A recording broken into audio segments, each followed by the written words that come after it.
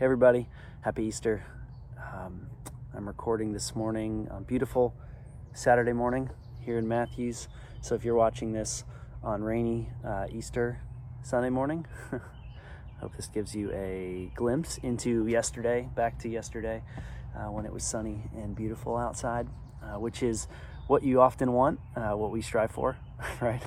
On Easter morning in our plaids and our pastels to come to church and to gather with people on a beautiful sunrisey Easter morning where we celebrate that all is right with the world and all is well with the world and that Jesus is risen. And the fact that we can't be doing that this year, that it's probably raining, that you have been stuck at home and you're working from home, and that's really getting old now after a few weeks. That the Zoom meetings that you've been doing and the video sermons you've been watching are not as interesting as they were 3 weeks ago. All of that leads to a perfect segue into what I want to talk about this morning, what I want to lead us into thinking about and processing and reflecting on as we think about Easter this morning. And that is that there's a paradox built into our celebration of Easter every year. And the fact that we can't be together and that we're doing it in this format and that it's probably raining all point to the paradox. And that is that how do we celebrate something that we think is the most important event in the history of the world, that sets all things right, that brings redemption and restoration and fixes brokenness and pays for sin? How do we celebrate all that when things seem so wrong? When the world is full of a virus, when things do not feel like they're going well. This is our triumphal Easter morning where we celebrate that Jesus rose from the dead, and yet it just doesn't feel like things are right. How do we celebrate Easter in the midst of that? And that's the paradox that I want to talk about this morning. So if you have your Bible, Psalm 30, hopefully you already read it. I'm just going to read it again. There's no harm in reading a psalm twice. So let's read through Psalm 30. Listen, I'm going to read it slow so that we can really think about what David is saying. So this is a psalm that David wrote after he'd been restored. We don't know the context of this psalm exactly. It's listed as a song at the dedication of the temple. Scholars aren't exactly sure when that would be or what that means, but clearly David's been rescued from some peril. And so let's read this and see what David has to say. He writes, "I will extol you, O Lord, for you have drawn me up and have not let my foes rejoice over me. O Lord, my God, I cried to you for help, and you have healed me. O Lord, you have brought up my soul from Sheol. You have restored me to life from among those who go down to the pit. Sing praises to the Lord, O you his saints, and give thanks to his holy name. For his anger is but for a moment, and his favor is for a lifetime. Weeping may tarry for the night, but joy comes with the morning. As for me, I said in my prosperity, I shall never be moved. By your favor, O Lord, you made my mountains stand strong. You hid your face. I was dismayed. To you, O Lord, I cry, and to the Lord I plead for mercy. What profit is there in my death if I go down to the pit? Will the dust praise you? Will it tell of your faithfulness? Hear, O Lord, and be merciful to me. O Lord, be my helper. You have turned for me my mourning into dancing. You have loosed my sackcloth and clothed me with gladness, that my glory may sing your praise and not be silent. O Lord my God, I will give thanks to you forever." This is the word of the Lord.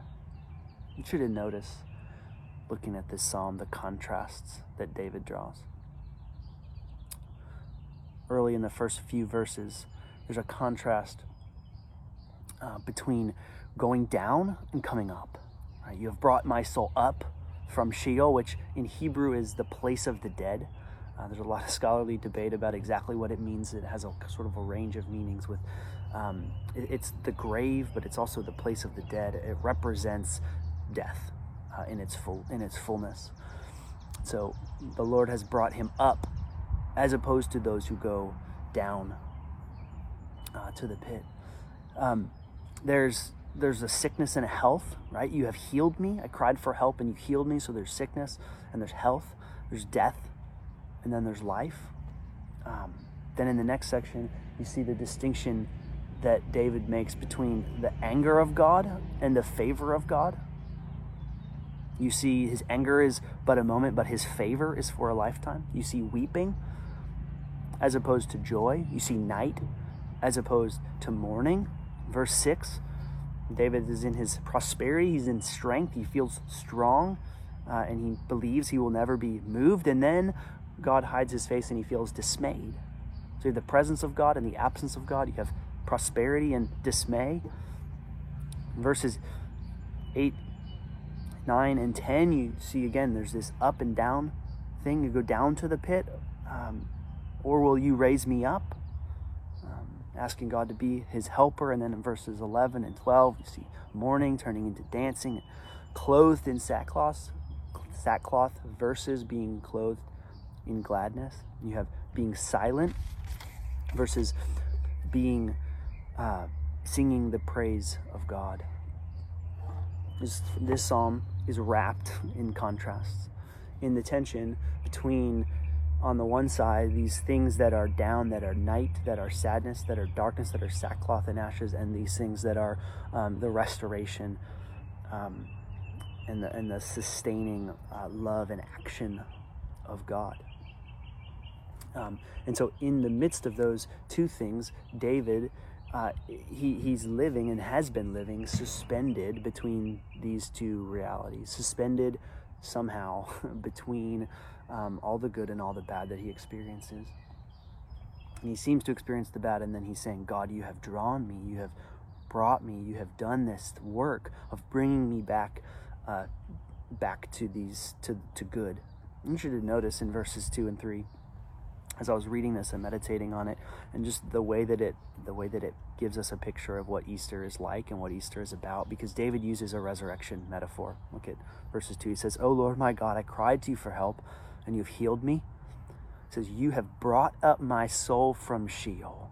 You have restored me to life from among those who go down to the pit." Now, David's using a metaphor. He didn't actually die. He's writing the psalm, but his experience in the world of this sickness, or whatever it was that was troubling him, this peril, his experience of being brought out of that was an experience of resurrection. It was an experience of moving from death, or feeling death. 1 foot in the grave is kind of the imagery here. He's like, he's got 1 foot in Sheol, in the grave, in the place of the dead, and God reaches down and brings him back to life. This imagery of being metaphorically raised from the dead.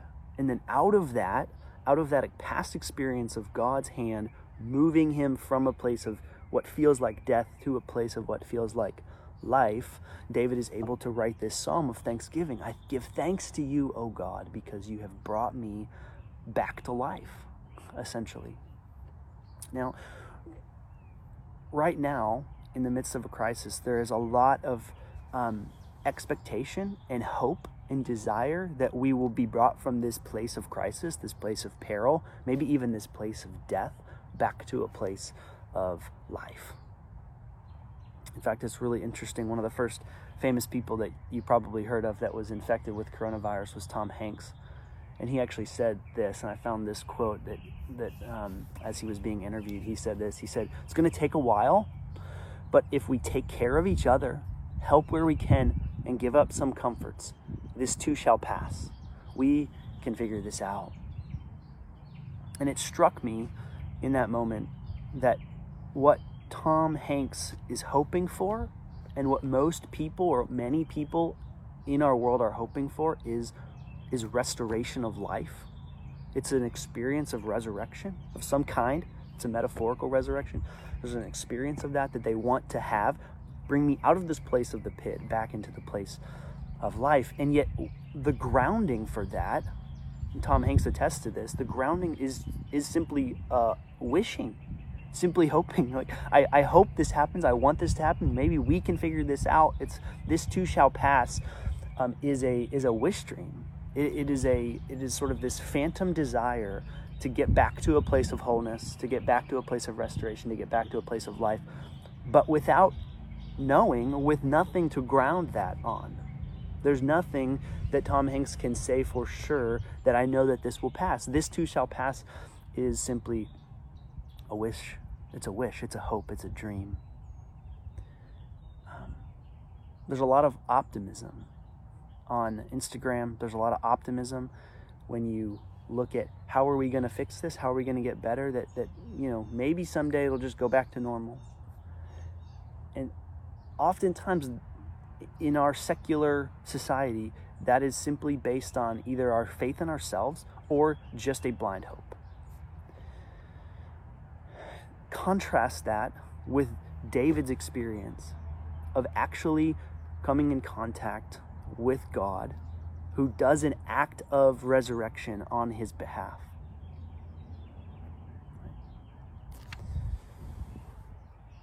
Easter morning is a morning we celebrate resurrection. It's not a morning where we celebrate a wish dream. It's not a morning or a day where we celebrate just a fancy, a hope, a desire, wishful thinking. This too shall pass. We're in these difficulties. We're in a crisis. We live suspended in this tension between things we want to be true and things we hope, and restoration that we desire, and actual pain and suffering, and the feeling and experience of death in all that means. And we want to go back to wholeness.